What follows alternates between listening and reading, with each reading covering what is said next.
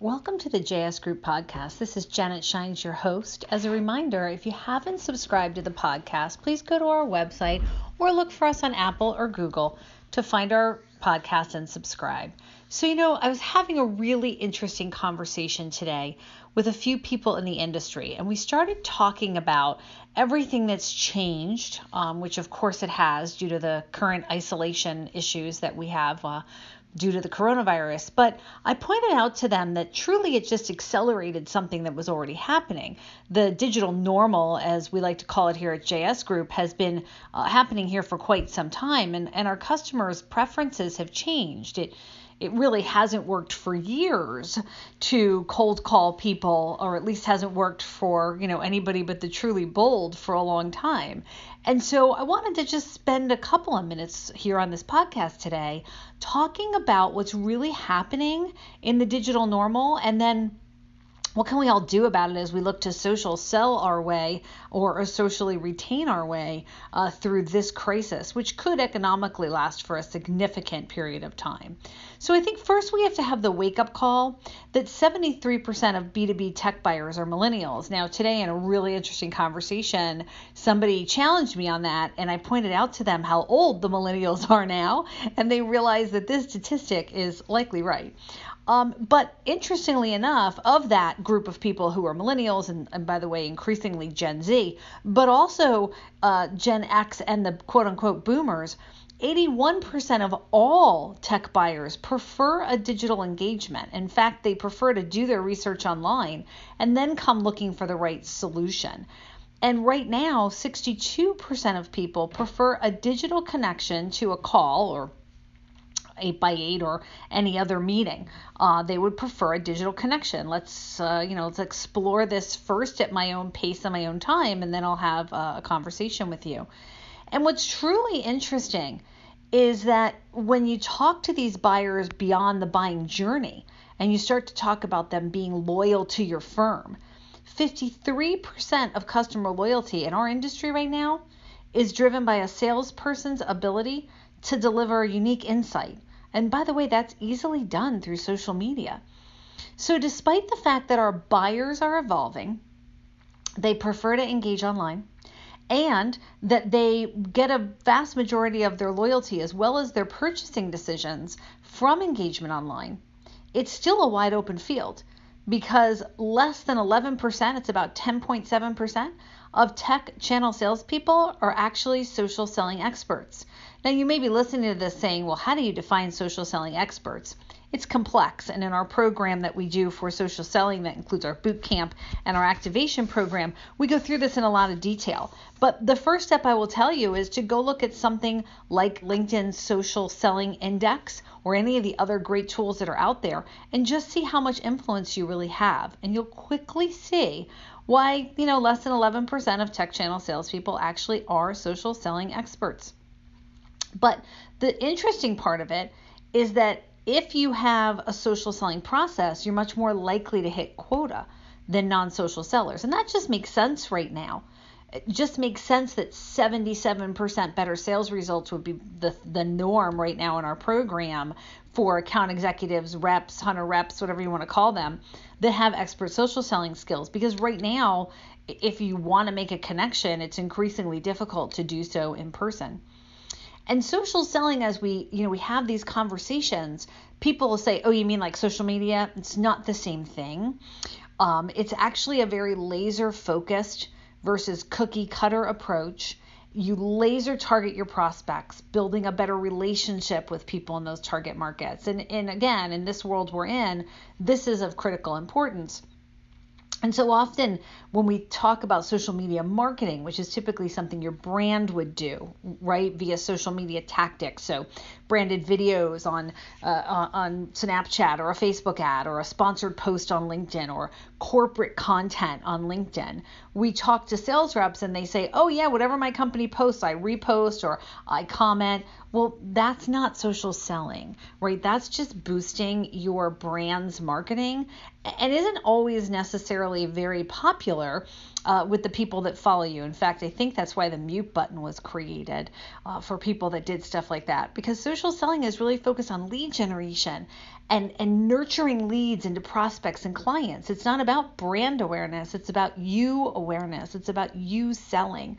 And it really, when I think about social selling, although it uses the same social media platforms like LinkedIn and Twitter, which are the most successful, right, in B2B, it really is important to notice that social selling has different mores than social media marketing. So I'm on this call today with a group of partners, and we were talking about what social selling is doing for them. So the first thing that they've noticed is it's helping them create relationships that are capable of producing results for their funnel. It's also establishing their relationship. Now, look, when you look at most people's LinkedIn profiles, and I'll pick on LinkedIn because it's the big B2B tool, it stinks of salesperson. And so most people's profiles need to be redone, and we work on that regularly in our program.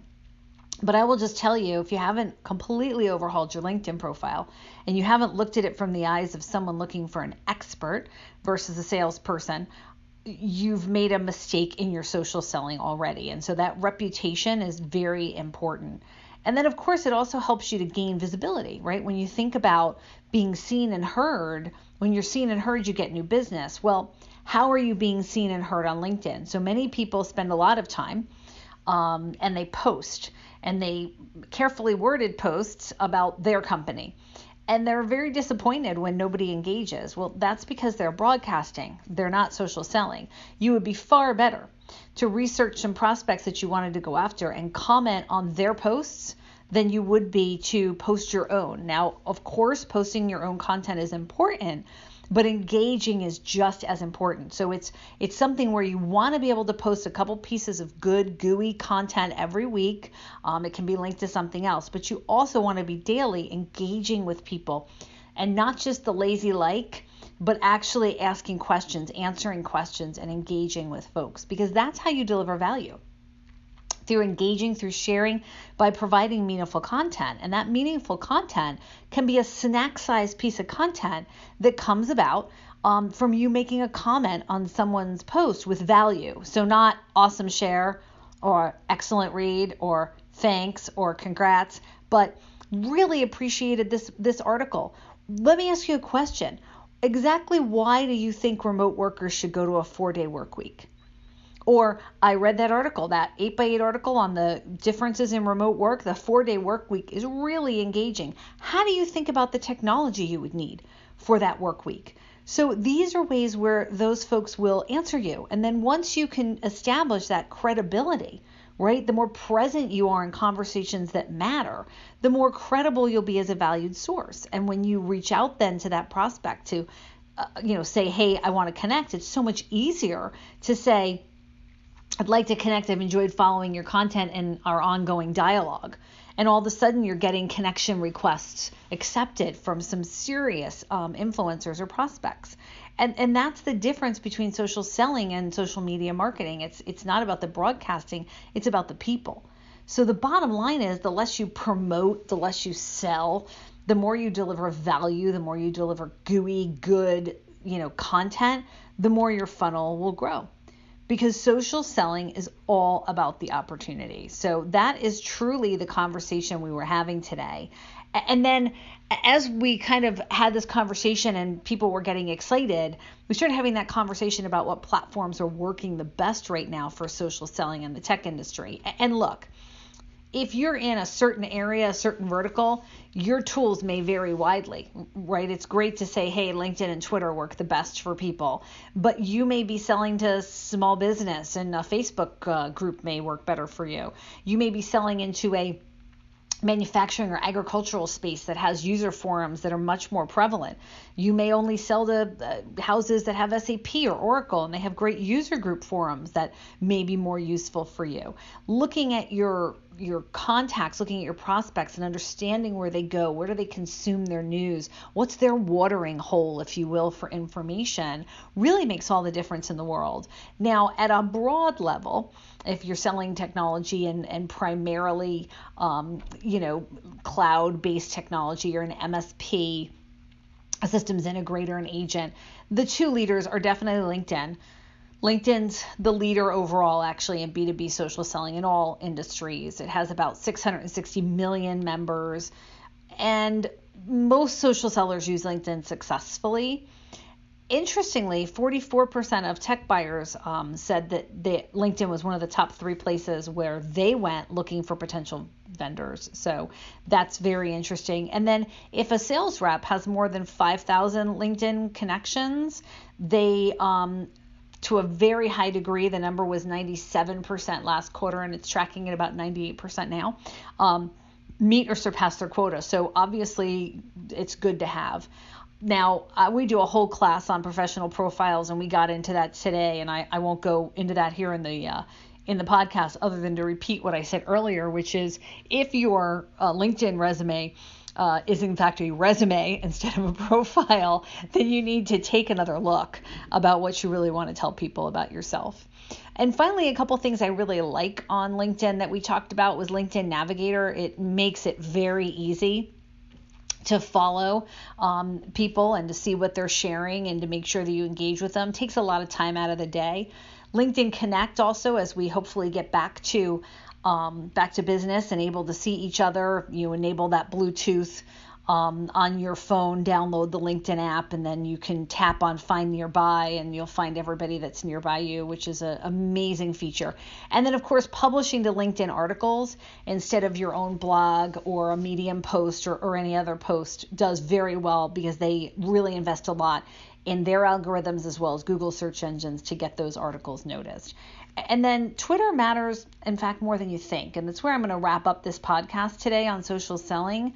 Twitter's reach is very fast. It's very popular. You can use it to share a lot of content, and you can use it to connect very quickly, particularly if there's a trend going on. It's very topical. It's very news oriented. 49% of social sellers say they use Twitter successfully. And then because it offers tight integration into Google search, it gives your personal brand a boost when you post regularly. So try searching yourself on Google. Hopefully you don't have too common of a name, and if you do, you should put a middle name or something in there so that you're easier to find. If you Google yourself, you'll notice your Twitter posts come right up to the top. And so it does actually boost your personal brand. So I think it's important to not disregard Twitter, that, 14 years old now, I believe, one of the most established networks for social selling, very simple, very snackable. Most B2B companies have an active Twitter presence. They're great about answering. You can even use those folks to try to find people within the org. If you DM them and say, hey, I'm trying to find your head of, IT procurement, et cetera, you would be stunned how far they go to get you good information. And most SMBs cite Twitter, Facebook, less Facebook, but primarily Twitter as their go-to channel for handling customer concerns. So why does this matter? Because if you follow the brands that you're trying to sell to and you follow their hashtags, you will begin to see trends in customer concerns. And many of them are around how poorly the technology is working. So this can give you a great way to boost up and get into that company by saying, hey, I've been following your Twitter feed. In the last week, you've had over 100 complaints about how difficult your IVR is to work with. We can help you. So you can have some really relevant conversations by watching those brands. Well, that's kind of my fast talk today on social selling. I think it's important because we're in a world where we can't go see people.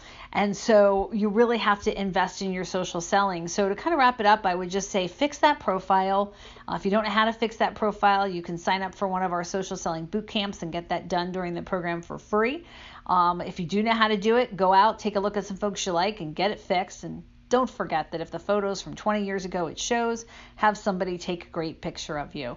I'll keep coming back on this podcast series and talk a little bit more about how you can go after social selling and be very successful. But for now, I'm going to leave it with my final tip, which is after you update that profile, go out, Make a list of your top 10 prospects and the influencers and just listen. Listen to what they're saying for a week. Think about what that is and how you could engage with that. That's the best way to get involved in social selling, is to listen, learn, understand, and then engage. So on behalf of the JS Group, this is Janet Shines. Again, as a reminder, if you're not subscribed to our podcast, you can do that by going to our website, jsgnow.com, or by looking for us or Google or Apple. Again, have a great day and make it a good digital normal selling.